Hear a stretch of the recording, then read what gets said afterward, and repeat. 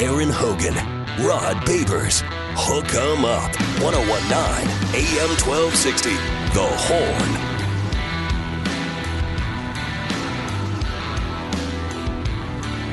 Hope you had a great weekend. Glad you're with us on a Monday. You know, Rod, I thought it was going to really bother me to see the old Oiler uniforms worn by the Tennessee Titans. Not only just the uniforms, everything in the stadium said Oilers on it. But it just got to remind me of my PTSD from my childhood. Same old Oilers. Same old damn Oilers. Yeah, no, it is. You're right about that, though. It wasn't Oiler-like meltdown. It was. Oiler-like collapse. I still miss those unis because those unis are clean. But I'm happy that DeMeco. I said at the beginning of the season, I said, DeMeco, if you're going to win one, in Texans' minds, Texans fans' minds, you got to win the one where they're going to straight up disrespect you in the ultimately petty fashion that they did and wear those Oiler Love You Blue uniforms against you. They could have wore those uniforms against anybody. They chose to wear them against you because they wanted to be petty.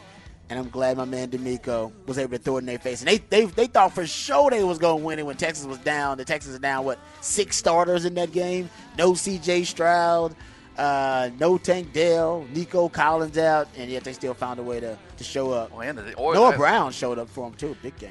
Well, I thought the left side of their offensive line was the key. They were able to run the ball with Devin Singletary, who had 126 yards against it's a pretty stingy defense, right? They had just beaten Miami on Monday Night Football, and Texans were their own worst enemy a lot in that game with penalties and red zone issues. Had to settle for a bunch of field goals, but they got the late touchdown, and Case Keenum made enough plays. And Case Keenum, forever a Texans hero, to slay the Titans in those uniforms. Those uniforms? He was already, a guy that was totally entrenched within the organization, right? Because, he had some time there, but now, you're right, to have that on your resume. Yeah. And to keep their playoff hopes alive. I don't know where they're going to go, but now that sets up a massive game with Cleveland this weekend for Houston.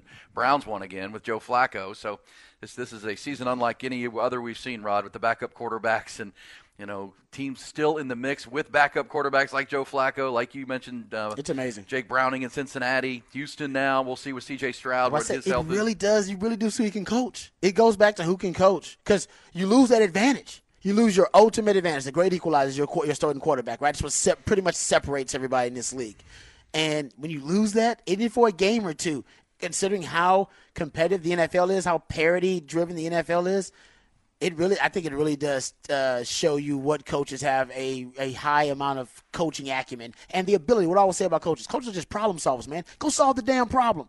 And you're presented with a ton of problems when you lose your starting quarterback. A ton. Yeah. And you talking about they're just injuries galore. That's just coaches solving problems. All right, you know what? I got to back up. He does this well. He's got this weakness. How do I supplement this when I don't have it? That's coaches solving problems on the fly. And I think you're seeing some separation in this league as a result of it. Well, and give DeMeco Ryans credit for not just solve the problem. Davis Mills has been their backup quarterback all year. Davis Mills is not hurt. They went to Case Keenum just because they felt like it gave him a better chance. He said big game. He wanted a big guy who played in some big games. Well, I remember the Minnesota Miracle back in the day. I mean, he led the Minnesota Vikings to a 13-win season. Great point. Now, the one thing I'll say for Case Keenum, he hadn't played in 2 years. I mean, he's not even getting reps as a third-string quarterback in practice, so he was rusty. That pick six he threw early was, it looked like it was going to beat Houston, and they still found a way to win it. But problem solving. And DeMeco Ryans with a big culture win there. Mike McCarthy's culture took a hit yesterday where the Cowboys this is the second time. This is what's real disappointing for Cowboys fans. And we've had several, by the way, who said, I'm a big Cowboys fan. I'm disappointed. But James Cook helped me win my fantasy football game. Thank you, James. Don't worry. Come on. Yeah. James Cook running all over us. 200 and something total career yards day for him. It was his best game he's ever had. Well, and speaking of the problem solving, right, is that, the Bills fired their offensive coordinator, Ken Dorsey, because they were turnover prone and not executing. And, Joe Brady's done a good job. And one of the things he's done is make them more physical, allow them to run the ball more with James Cook. And now they're back in the mix as well, solving that problem. But for the Cowboys, here's the thing. It's the second time they've gone against a really good team. And we know the Bills, their roster's more talented than their record was. Going into that game with Josh Allen and Stephon Diggs. I mean, these are elite players. They've got them on both sides of the ball. And they did it with San Francisco too, Rod. They're the ones that say it's a measuring stick game for us. They're the ones talking about. They apply the pressure. They're applying the pressure. They're the ones saying, no, this is a huge game. It's on the road. It's our chance to make a statement. We just beat the Eagles. We're sitting where we want to be. And it's the second time they didn't just lost, they've just come up so lame. Yep. Like, golly. That is disappointing, and that just gives all Cowboys fans like Ty, our producer, who, by the way, celebrated a birthday over the weekend. Happy birthday, T.Y. But you can speak to this, Ty. This is the PTSD, right? I mean, it's been here before. Charlie Brown and the football. We've been here before. You feel really good about them buying in, and then they go out and play like that. And Ty, you warned us last week. Don't eat the rat poison on the Cowboys, and you were dead. You were dead on. That's exactly why I've been telling you I'm not bought in yet. Or even if I will be. I don't think I will be at this point after watching us play probably the two most physical teams in the 49ers and the Bills that we played this year, and both have been duds. So yeah, not very exciting day of football yesterday. It certainly. Well, it was for Cowboys fans. Dak's MVP, for Cowboys fans. Dak's MVP case is over too. I mean, his MVP campaign. It lasted like a week. I mean, Vegas definitely made a killing on that. People placing those bets last week. Who is it? Is it Brock Purdy now? I the think odds McCaffrey. Favorite to win? I think if we're playing the same game that we played last Monday with the who's MVP today, I think I would probably give my vote to Christian McCaffrey. Brock Purdy says McCaffrey. They're going to split the West Coast vote, though. Yeah, well, that's the problem, and we've heard Kyle Shanahan say it, and now Brock Purdy has said it. They don't want those two to. So let's pick one. Pick one, and let's go with that one. So for the West Coast vote, as you call it, because Purdy's saying it's McCaffrey. Yeah, I'd give it. Well, I mean, here's what I would say. Kyle Shanahan's team has a lot of good players, but when they added McCaffrey last October, when they're healthy, they've dang near been unbeatable, and a lot of it's because of him. Yeah, like he was the final piece, and he's such a. I mean, and Debo's playing great, and Ayuk's playing. People forget about Brandon Ayuk. He's having an All Pro kind of year, Pro Bowl kind of year. They're really really talented, but McCaffrey to me is the MVP of that team. But the debates will rage. Dak Prescott's probably played his way out of it. There's no clear front runner this year. Nobody has separated themselves this year. But this would have been a great year for Patrick Mahomes to just win it by default. But his receivers suck, so he's taking some unfortunate losses too. But I will say this: as we hit the final 3 weeks now, we got one game tonight to wrap up Week 15. Then there's 3 weeks of football left to the playoffs. To all the injuries with quarterbacks, you have to say the teams that have a healthy quarterback are still in a really good advantage position, right? Tua is still healthy. Baltimore, and we know that, and that's going to be a key for the next 3 weeks. Yes, can they keep that's Lamar Jackson? Yeah, well, Josh Allen, yeah. Tua, Baltimore, even Jacksonville. But Jacksonville now with their loss last night, that helps Indianapolis and Houston because the top three teams in the South are 8-6, and Jacksonville's lost back-to-back games, and now Trevor Lawrence is in the concussion protocol.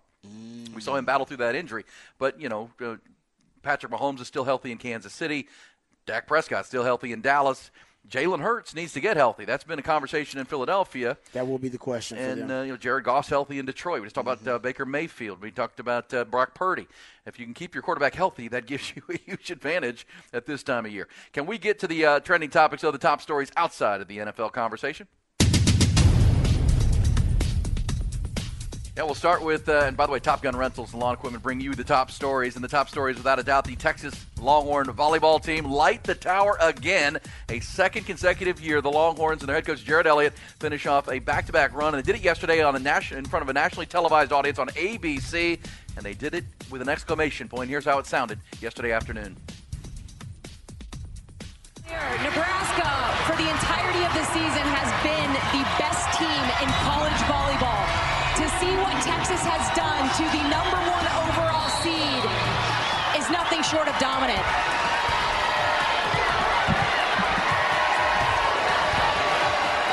For the championship. Just like last year, back-to-back on an ace for Texas. Your national champions, the Texas Longhorns. There it was. Yeah, service ace to win it, and that was appropriate. They set a record for aces in a championship game. Madison Skinner, the outside hitter, was the most outstanding player of the tournament, but just a great team win for the Longhorns, who finish off top-ranked Nebraska in 3 straight sets. After that epic 5-set match with Tennessee in the round of 16, Longhorns rolled past the top 3 teams in the country in order. Stanford from 3-1, with Stanford, Wisconsin, and Nebraska to clinch the program's 5th national championship. Third-ranked Texas football team continues their quest for a national championship 2 weeks from today. They'll face second-ranked Washington in the Sugar Bowl on New Year's night out there in New Orleans. Head coach Steve Sarkisian's Horns began bowl practice this weekend. They also received a major commitment from one of their top transfer portal targets. Former Houston wide receiver Matthew Golden made a visit and officially announced his intention to transfer to Texas. The 6'1", 190-pounder caught 76 passes, nearly 1,000 yards and 13 touchdowns in 2 years with the Cougars. He's also a dynamic punt and kick returner. Texas also hosted a large group of high school prospects this weekend ahead of the early signing window opening on Wednesday. We'll certainly have full updates on those visits coming up this morning here on Hook 'em Up. Also a good weekend for Texas men's basketball. Head coach Rodney Terry's Longhorns posted their most impressive win of the non-conference season. They topped LSU 96-85 down at the Toyota Center in Houston. They improved 8-2 on the year. Game featured the return of Dylan DeSue. The big man poured in 17 points, had 5 assists in his first game action since last year's NCAA tournament. Back from that foot injury, he'll be huge for the Longhorns moving forward. Mentioned the Cowboys clinched a playoff berth for their game in Buffalo. Kicked off yesterday, but that was about all that was positive. They get beat 31-10 in Buffalo. Texans get a big win yesterday, 19-16 on a Kaimi Fairbairn 54-yard overtime field goal to get the win there. Horn Headlines brought to you by Top Gun Rentals and Lawn Equipment. Don't be a ho-ho-ho. Bring anything on Foster Village's Amazon wish list on our Facebook page and get up to 20% off your rental or purchase. TopGun.net. We'll shoot you straight. Shout out to my man CB who did send us the John Bianco tweet that did recognize that the volleyball team, the Texas volleyball team, became the 9th Longhorn program to ever win back-to-back national titles. We were talking about that last week and talked about it, opened up the show. Quite the feat and the rarefied air that Jared Elliott and his volleyball program are now in. They joined Texas baseball that did it. Texas football has done it. Men's golf, rowing, men's and women's swimming and diving, women's tennis, and the women's track and field. Shout out. So ladies, the ladies have won dominate the back-to-backs, actually. Yeah, man. Shout out to the ladies. Well, I thought that was what was the highlight of the weekend. I mean, a good, bad, and ugly Monday, Rod, is the dominating performances. Texas volleyball dominating their way. And it's amazing. I saw some behind-angle views of Asia O'Neal and her serve. You see why this is – how do you get an ace in volleyball when you're at this level? You see this ball come off, and it kind of got a knuckleball look to it. It's kind of spinning, and it's like watching a baseball. Bending that thing like Beckham. Oh, it's incredible. I mean, these are high-level volleyball players, and they can't even return it. Yeah. 6 consecutive times. Because you can't track it. Yeah, you can't track it. It's like you say, like a pitcher. Yeah. It's impressive how good they were. Also dominant, Rod. Can I say again from the high school ranks watching the state championship games this weekend up in Arlington? Let's get into that. Over 200,000 fans attended the games. You know, the record was set for the most fans in one game at the state championship up in Arlington when Kyler Murray played with that mighty Allen team. Mm-hmm. I think they had 45 or 46,000 people. But over the course of the 5 days, Rod, they crowned 12 champions. 24 separate communities rallied in there to root for their teams. And at the end of the day, can we just mention Claude Mathis? Southwest Texas and Texas State fans remember Claude Mathis. He was a great running back at Southwest Texas State back in the day, Rod. Oh, yeah. He's the head coach at DeSoto. They just finished off a 15-0 state championship at the 6A level. It's unbelievable. They beat Summer Creek out of Houston. Summer Creek is north of Houston, up there, Atascocita, Humble area. 74-14. Yeah, they did. Yep. 74-14. Yeah, they set a record. Okay, come on, man. In the state title game. The previous record was 63 points scored in a state title game. And let's not forget that on the 28th of October of this year, they played Duncanville, who won the 6A Division I crown. Yeah. And they hung 49 on Duncanville. Beat them 49-35. Yeah. I mean, they might be the best football team in the country. I mean, they definitely have a case that they are come through that district, the best high school football team in the country. Yeah. I mean, I know there's a lot of great ones around the country, and I don't keep up with them, so don't be sending us texts like, oh, Rob B, is actually this team ranked number 1. I don't know. I'm just saying I'd take that DeSoto team. Honestly, and I'd take them against almost 99% of any team, against 99% of the time against any team in the country. I'm sure there are a couple here and there. California's got a couple, I'm sure. Florida's probably got, Miami's probably got a couple here and there. But there's no way there are like 5 teams in the country better than DeSoto. And they hung 74 in the championship right? game. There's no way. No way. There's no way. Right? There's no way. I don't think so. But if they are, please send them to us because I'd like to know. 74 in a state title game. This is Texas, man. 6A. This ain't no. You know what I mean? This ain't nothing against other other states and stuff and other levels of football. But 6A. That is the biggest of the big boys. Yeah, well, that's a grown man. That's the grown man. And then they just treated by the way, from Houston. Listen, Houston is.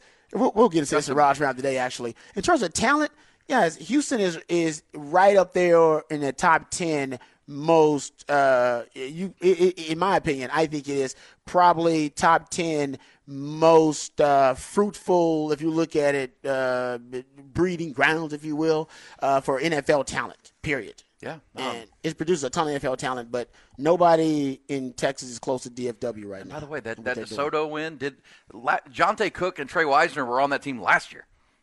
And they won it, but this year's team's better. It's coming, which is incredible. So it is incredible, and to win, but to beat the champion by 50, and you had beaten Duncanville, who won the other 6A bracket, who beat North Shore, Rod, and beat Westlake.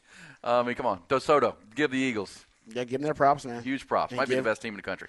One of the most dominant runs we've I'd maybe love ever to see seen. Somebody who knows something about high school football in all those states, write it up. Or maybe they should get different high school football writers and people that cover high school football in different states and have them make their case. Dang, it is. They should make their case for the best football team. I know they'll never play. They should make their – maybe they will. Maybe every state should have writers make the case for the best team in the state and then put that forth and then have them basically see if they can have the best two teams play. Who they think are the best two teams in the country just play. In a I don't know what you would call it, but you can just call it the Super Bowl of high school football, where they basically play. Trust me, that'd be pretty good. Might be coming, right? We're watching this. You can do it as a 4-team playoff. You can take 4 teams. You could. DeSoto would be in that fold. Oh, for sure. Hey, Rod, coming up bottom of the hour, we'll get back into some good, bad, and ugly from the weekend, including the Nebraska coach of the volleyball throwing some shade Texas's way. Did that happen right after the game? Hold on, why? After getting dolled? Like I said, you got swept. I'll let you hear it. How you going? Throwing shade. How you going to talk shade? Well, we'll play it. You decide. Okay. Whether he was throwing shade at Jared Elliott's team. Okay. We'll get that. But first, Rod's got a rant. Rod's Rant of the Day is brought to you by Apple Leasing, the easiest and safest way to get a new car. Any make, any model. Click appleleasing.com and experience how easy it is. I'm as mad as hell, and I'm not going to take this anymore. Find out what happens when people stop being polite and start getting real. You ain't keeping it real. My God! Okay, it's happening. Everybody stay calm. Oh, you've done it now. It's time for Rod's Rant of the Day. Hold on to your butts. All right, let's talk about the Texas state title games a little bit because I went and did some research too, and he was just telling you about DeSoto and how dominant they were, scoring 74 points in the title game versus Summer Creek. And you also brought up something I thought was really interesting too, that Summer Creek and Galena Park North Shore are in the same district. DeSoto and Duncanville are also in the same district. If you go look, honestly, to me, that would make those two districts, and honestly, I would throw the 26-6A one right here in Central Texas in there too. Probably the 3 toughest districts, not probably, they are the 3 toughest districts in 6A. District 21-6A, that's the one in Houston with North Shore and Summer Creek both got beat in the state title game by Duncanville DeSoto. The Duncanville DeSoto are in District 11-6A. That is what Dallas folks call the District of Doom. Dallas's District of Doom, or Doomsday District of D-Town is also what they've called it. That district has Waxahachie in it. They were 9-3. So you had 2 state title. You had Duncanville was 14-0. DeSoto, they were undefeated too.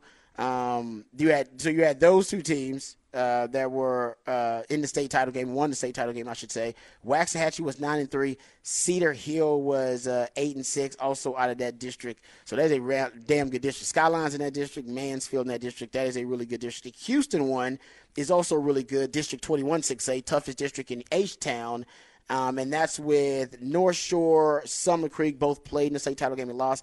And Tascasitas in that district, they're 11-3, by the way. So they're no scrub. Either Sea Kings in that district, 9-4, Kingwood, Humbles in that district. That's also a powerhouse district too, but can't even compete with what DFW is doing and their District of Doom.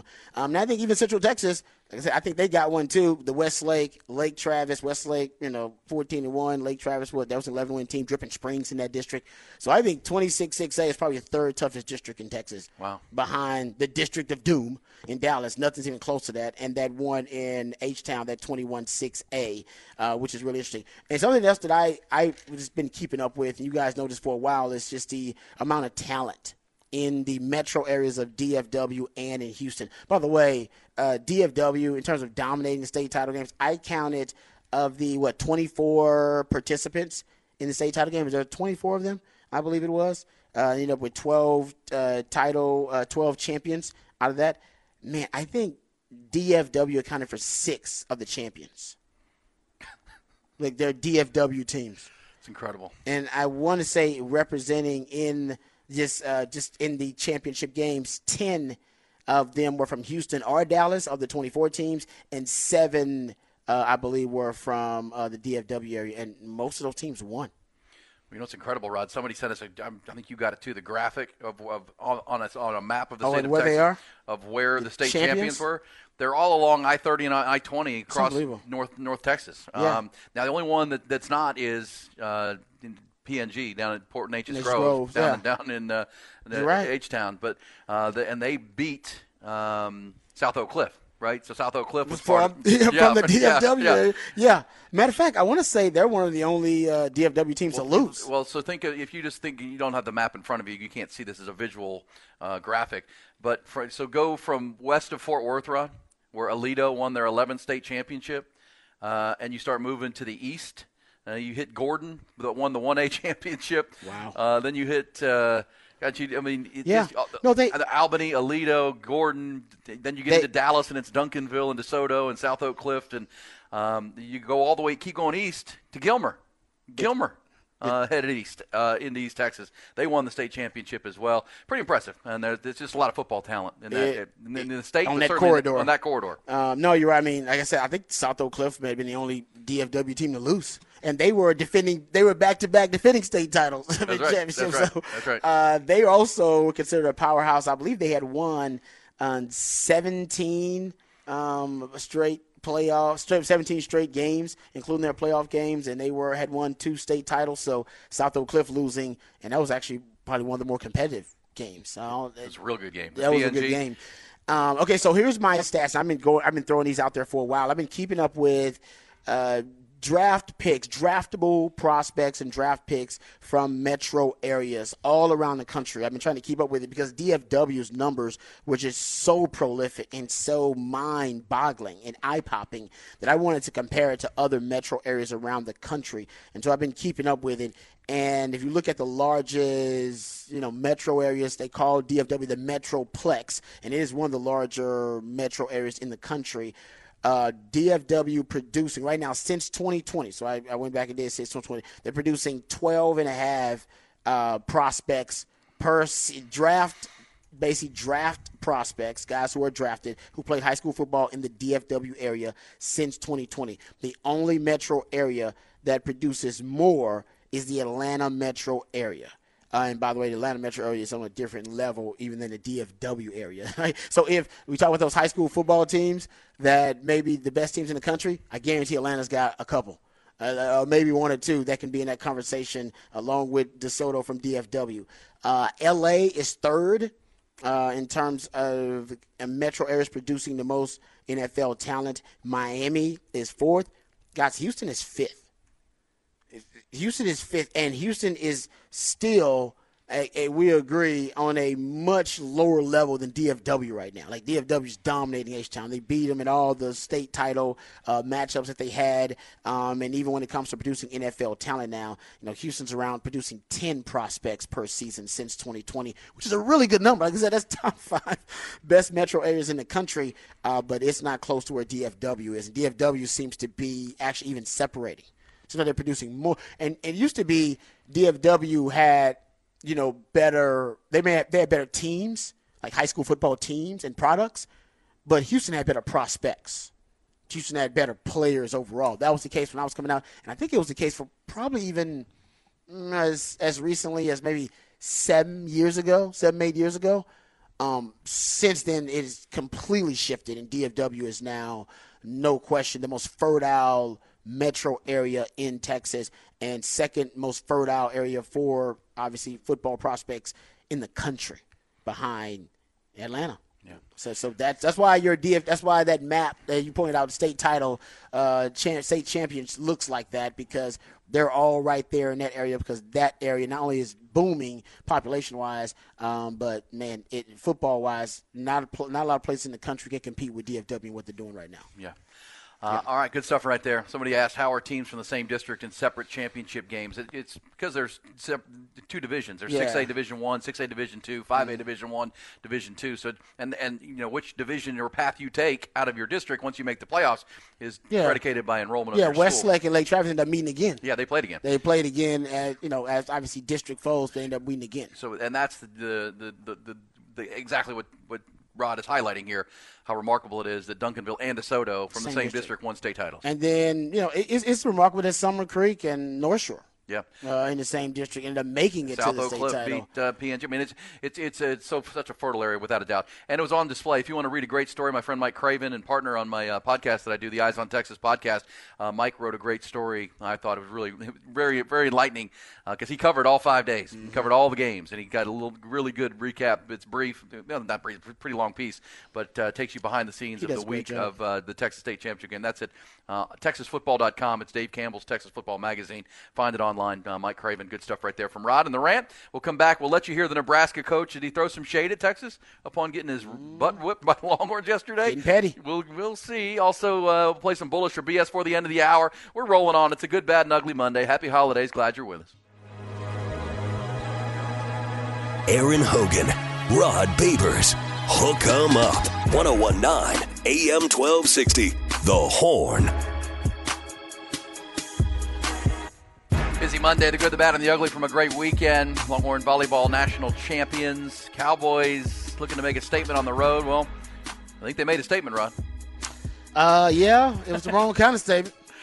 Statement was made. Dak Prescott, 21 of 34, 134 yards, no touchdowns, 1 pick. His MVP candidacy took I think it's over. I think you can't come back from that. No, you can't come back from that. Not that kind of performance. If they'd have lost and he still would have played well, I think he'd have been okay. But unless he comes back and just has just the end of the season where some unprecedented record-setting end of the season for him, I don't think he's going to win it. Too many Dak haters out there. Well, and at this point, they're just two different teams. There's the Cowboys at home where they're look like one of the best teams in NFL history, and on the road, they're not very good. That's true. Good point.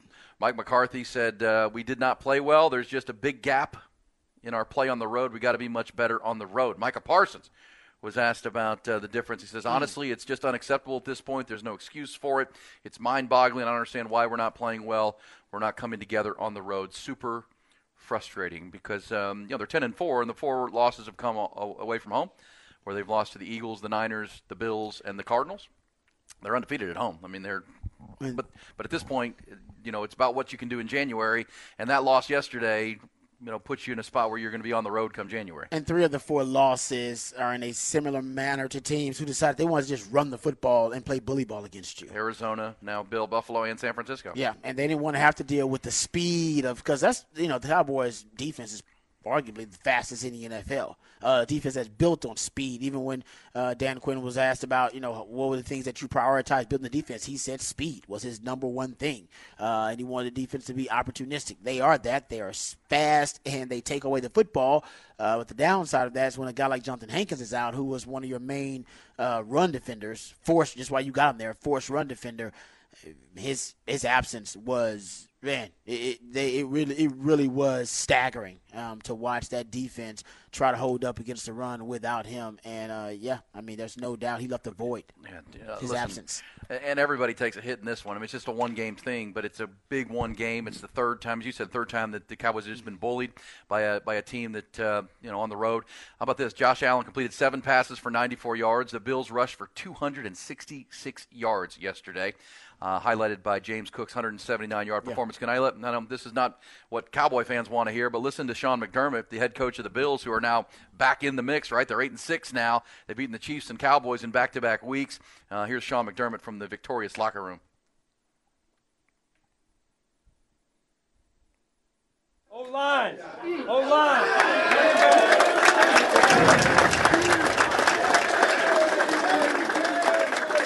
200. You're good. 200 and some yards rushing, man. 200 and some yards rushing. Great job, man. Hey, you prepared your ass off, man, and it showed, right? It showed. What do the old Bills say, right? When it's too tough for them, it's just right for us. Right? Just right for us. Did we break a record here? We broke a record. Can I get a ball, please? Most games in a single season.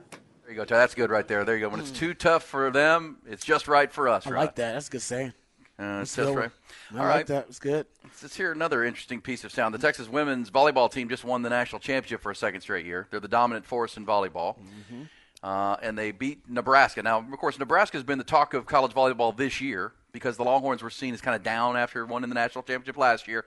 They had some injuries to start the year. And Nebraska, remember they had the game where they played it at the football stadium and set a record for attendance. And they had, they're a beloved volleyball team in Nebraska. They've become the program of Nebraska right now. And so they were seen as the team that was going to win this thing. And Texas was a nice story, but Nebraska was going to eventually win the national championship. Well, that didn't happen yesterday, right? The Longhorns won 3 straight, dominated. John Cook is the head coach of the Nebraska Cornhuskers volleyball team. And here's a question he was asked yesterday, and his answer after the Longhorns made it back-to-back for Jared Elliott.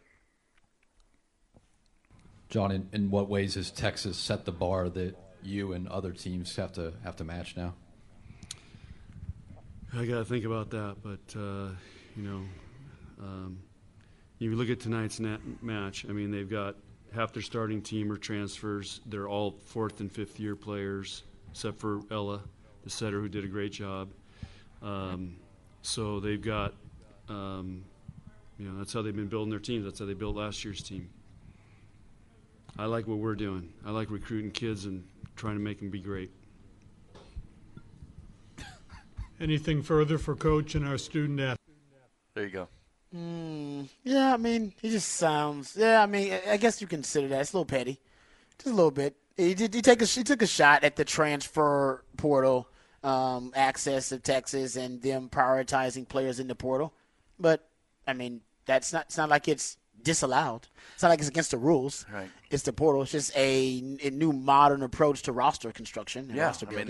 Right. It's about building a roster. Yeah. I mean, you don't think Jared Elliott is bringing in even transfers or high school players like Ella Swindle and challenging them to be great? I mean, you get them on campus doesn't mean you can't challenge them to be great. Mm-hmm. Madison Skinner, the most outstanding player, was at Kentucky, but she's from Katy, Texas. And she transferred back home. He's a little bitter. He's a little bitter. Yeah, and it's understandable. He's in Nebraska. And by the way, nothing against Nebraska. I'm sure Nebraska's a beautiful campus and all that kind of stuff. But in terms of transfer portal, I bet Texas is more attractive than Nebraska in probably most sports in terms of being able to attract high-end talent via the transfer portal. And it makes those coaches' jobs much tougher at places like Nebraska. I think Texas, considering the resources they have too, NIL resources. We know Texas is one of the leaders in the country in the NIL space. But also, I mean, Austin's a great place to live, and Texas. In addition to the university and the campus being beautiful, and them having all the resources and the programs being competitive. I think he's a little bit bitter because he understands it's a way tougher job for him to recruit out of the portal than it is for Texas. It seems almost too easy. Basically kind of point out, it's too easy for Texas to recruit ladies out of the portal who are just high-end athletes that I developed, and then programs like myself develop, and then they just go to Texas because they want to win championships. What I heard, Rod, and look, his team was the favorite, and they got whooped. They did. That's on you, Coach, and credit the opponent. What about roster management or construction in that game yesterday? And it almost to me sounded like he's saying that, we're doing it the right way still, and they're doing it the wrong way. We like how we're doing it. Coach, it was about a match. You were the favorite to win the thing. And however you built your roster, however Jared Elliott beat his roster, you were favored to win yesterday. and you got whooped. Yeah, sounds like excuses to me. Yeah. We probably should have just been like, you know what, they were a better team Yeah. than us. We'll come back next time and we'll get them because they've met like what, 4 or 5 times? How many times has and Nebraska? Texas hadn't beaten them. Well, the last time they met, I think, was 2015 for a championship. They've met a few times. Yeah. But again, they were the favorite. And as you just said it, he should have said, you know what? Right now, Jarrett's setting the bar, and we got to match it. We've got a great team. We like our team. We'll be back next year, something along those lines. But to throw the shade at Texas as if like they're doing it wrong, or they're as you said, you're being a little petty with it. Just give them credit. And they did do this and beat you pretty bad with a freshman setter. True freshman. They broke the brooms out. They broke the brooms out. Come on, man. They broke your will in that game. All the aces and service aces. It was a pretty dang incredible performance by the Longhorns. So, yeah, it's all about incredible performances this morning. Well, outside of the Cowboys, by the way. Everyone else is, DeSoto, as you were talking about, Duncanville in high school. Celebrating. Longhorn volleyball, getting her done. Texas celebrating. Texans celebrating. Well, Not the Cowboys. Well, and before we get to the timeout, Rod, let me give you the very latest on the NFL. So, as it stands this morning, because, got game tonight. The Eagles will play the Seahawks. That'll wrap up Week 15. Maybe we'll dive into this closer tomorrow. But in the NFC, the Cowboys are on the outside looking in as far as there'll be a wild card. And the 2 last wild card teams in, Rod, in the NFC right now would be, make sure I get my numbers right here. Add them up. So you've got the division winners right now would be the Eagles, Niners, Lions, and Buccaneers, right? Okay. Because the Buccaneers own the head-to-head over the Saints. And Baker Mayfield's going to be the comeback player of the year. He threw for almost 4 bills and 4 touchdowns yesterday against Green Bay in Lambeau Field. How about that performance from Baker? That's impressive. So now they are the leaders, and that's who the Cowboys would likely play as a wild card. You'd be the 4-5 matchup, and the Buccaneers at 7-7 now would be the 4 seed, and the Cowboys would have to go to Tampa. Baker's playing great. Cowboys are 10-4. Vikings and Rams. How about the Rams coming back from the dead? That's a hell of a coaching job he's doing, too. They went and beat Washington yesterday after, that Baltimore game was so close the week before. But they're sitting at 7-7. Healthy Matt Stafford. Yeah. And getting Kyron Williams back, the running back. The kid, how about 2 fifth-round picks, leading the way were the Rams with Puka Nacua and Kyron Williams, the running back out of Notre Dame. When those 2 guys are healthy with Cooper Kupp and Matt Stafford and the improved offensive line they have, Rod, Rams are a legit team. Yeah, and Sean McVay has kind of changed that. He has changed that offense. Considering the personnel he has, he's doing a hell of a coaching job right now. Especially if they can end up making the playoffs, that'd be absurd. Well, and right now they're the 7th seed, so the Rams would play. That's crazy. The Rams would play if the playoffs began this week. Yes, they would play the Eagles in Philadelphia in a wild card game. The Niners would be off. Cowboys would be in Tampa Bay. Eagles would be hosting the Vikings and the Rams, and the Vikings are still in somehow. I don't even know how that's possible. Because they own the tiebreaker over the Rams and the Saints. I don't know, man. And by the way, the AFC is even more wackier. Yeah, it is. Because guess what? As of today, even though they beat the pants off the Cowboys yesterday, the Bills are out. The Bills would be outside right now at 8-6. Of the playoffs. That's why they're playing so desperate. Yes, they know they have to win out as many games as they can to even make the playoffs. Yes. So they're playing in playoff mode right now. They got a playoff mindset. Yeah, I mean it's crazy in the AFC too, where the wild cards would be the Browns, who the Texans play this weekend, the Bengals with their backup quarterback Jake Browning leading the way, and the Colts. And remember, the Colts and Texans play week 17, the final week in Indianapolis. Huge game. Bills play the Dolphins on the last week of the regular season. That may end up determining whether the Bills get in. Well, the Bills are now huge Cowboys fans because they're now cheering for the Cowboys to beat the Dolphins. Beat the Dolphins, yeah. Because that would help them quite a bit as far as the division goes. All right, so we'll keep an eye on that. That's where it stands. Cowboys laid an egg yesterday, safe to say, in Buffalo. We'll take your thoughts on it, Longhorn volleyball, and the rest on a busy Good, Bad, and Ugly Monday. Coming back, Rod, we'll play some Bullish. Yes, sir. Or BS coming next. Aaron Hogan, Rod Babers, Hook 'em Up, 1019 AM 1260, The Horn. Hook 'em up. It's time for Bullish or BS. Rod B and Ty, and the Longhorn fans on the text line, not bullish with the Nebraska coach, who said Nebraska lost like one match all year, like what he's doing. He recruited top talent, still lost. Bitter for sure, bad coaching, making excuses. He's a little petty. And several people have also reminded us that that coach recruited Lexi's son, who transferred from Texas to Nebraska a few years ago, and she became one of the best players on the Nebraska team. Yeah, pot, meat, kettle. pot, kettle, glass houses, rock, something like that. Yeah, it's exactly. He's upset because I think he's upset in the manner in which they lost. Texas broke out the brooms on them, man. That's broke tough. Their will, kind of like the Cowboys and the Bills yesterday. Yeah, and they, like I said, this the Texas-Nebraska thing is a bit of a rivalry in volleyball. I mean, they've played with a lot on the line multiple times, and there ain't no bigger game you can play than a national title game, and then. Basically, Nebraska was they ain't gonna say it was a no-show, but they got dominated in that matchup. All right, Rod. We've talked about it a couple times already this morning, but bullish. Are we bullish on Christian McCaffrey becoming the first non-quarterback to win an MVP in more than a decade? You know what? I'm going to say I'm bullish on it only because this probably should be the year a non-quarterback wins it because of the amount of quarterback injuries. I do believe we are going to surpass last year's number of teams who used multiple quarterbacks. Last year, I think you were at 21 teams that used multiple quarterbacks. Last time I looked, it was at 18. I've not updated that. I think that was like a week ago. I think the NFL was at 18 teams that started multiple quarterbacks. I think you'll surpass last year's 21. You still got, 3 weeks to go? What are we in, 15? 2 weeks? 3 weeks to go. 3 weeks left. So I think games left. with the way things are going now, you just said Trevor Lawrence is a concussion protocol now.